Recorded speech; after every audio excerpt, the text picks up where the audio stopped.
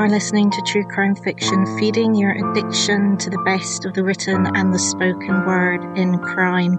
If you would like to support the podcast, you can do so for as little as £1 at patreon.com/truecrimefiction.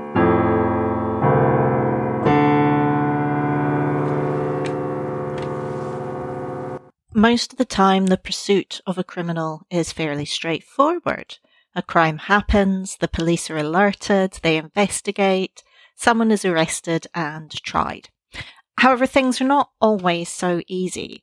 There can be situations where people who have money, power and influence can game the justice system, partially by being able to afford expert counsel, and despite all the evidence seemingly pointing at them, they can still duck, dive and weave their way from the consequences of their actions. It is just such a complex game of cat and mouse, which is detailed by Bradley J. Edwards, who represented many of Epstein's victims for over a decade. Edwards not only had great knowledge of the law, but a strong tenacity which saw him carry on trying to bring a case against a man with an almost bottomless coffer who could sue and countersue him, as well as place private investigators on his tail and try to ruin his marriage.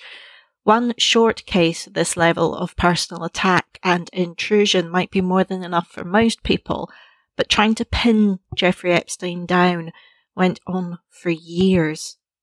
The book contains sickening descriptions of what Jeffrey did to the young women he abused. They are given without emotion, as they might be in court, but it's hard to hear them and not feel a swell of disgust and a pang of vengeance. The weaving of lawsuit and countersuit also becomes confusing at times for those of us with no law background, and in the list of other people, also wealthy, also powerful, also well connected, appears to stretch out to touch on all areas of public life. In Relentless Pursuit, Edwards shows us that one person with enough tenacity can work against forces much larger and more powerful than himself. However, it's not in everybody's gift to do that kind of work, and not every victim will be lucky enough to have Edwards or a lawyer of his caliber on their side. Which is why, although it's right that Edwards' work is recognised and honoured, the more important work is to change the system which allows the wealthy to evade justice, if not entirely, at least for a very long time, leaving in their wake innumerable lives which others have to scrape back together.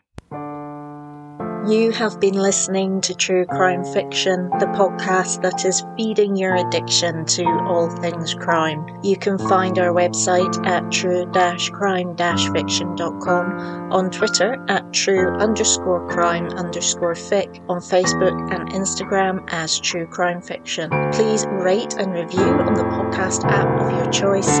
Music is by Kitty Kitty Meow Meow.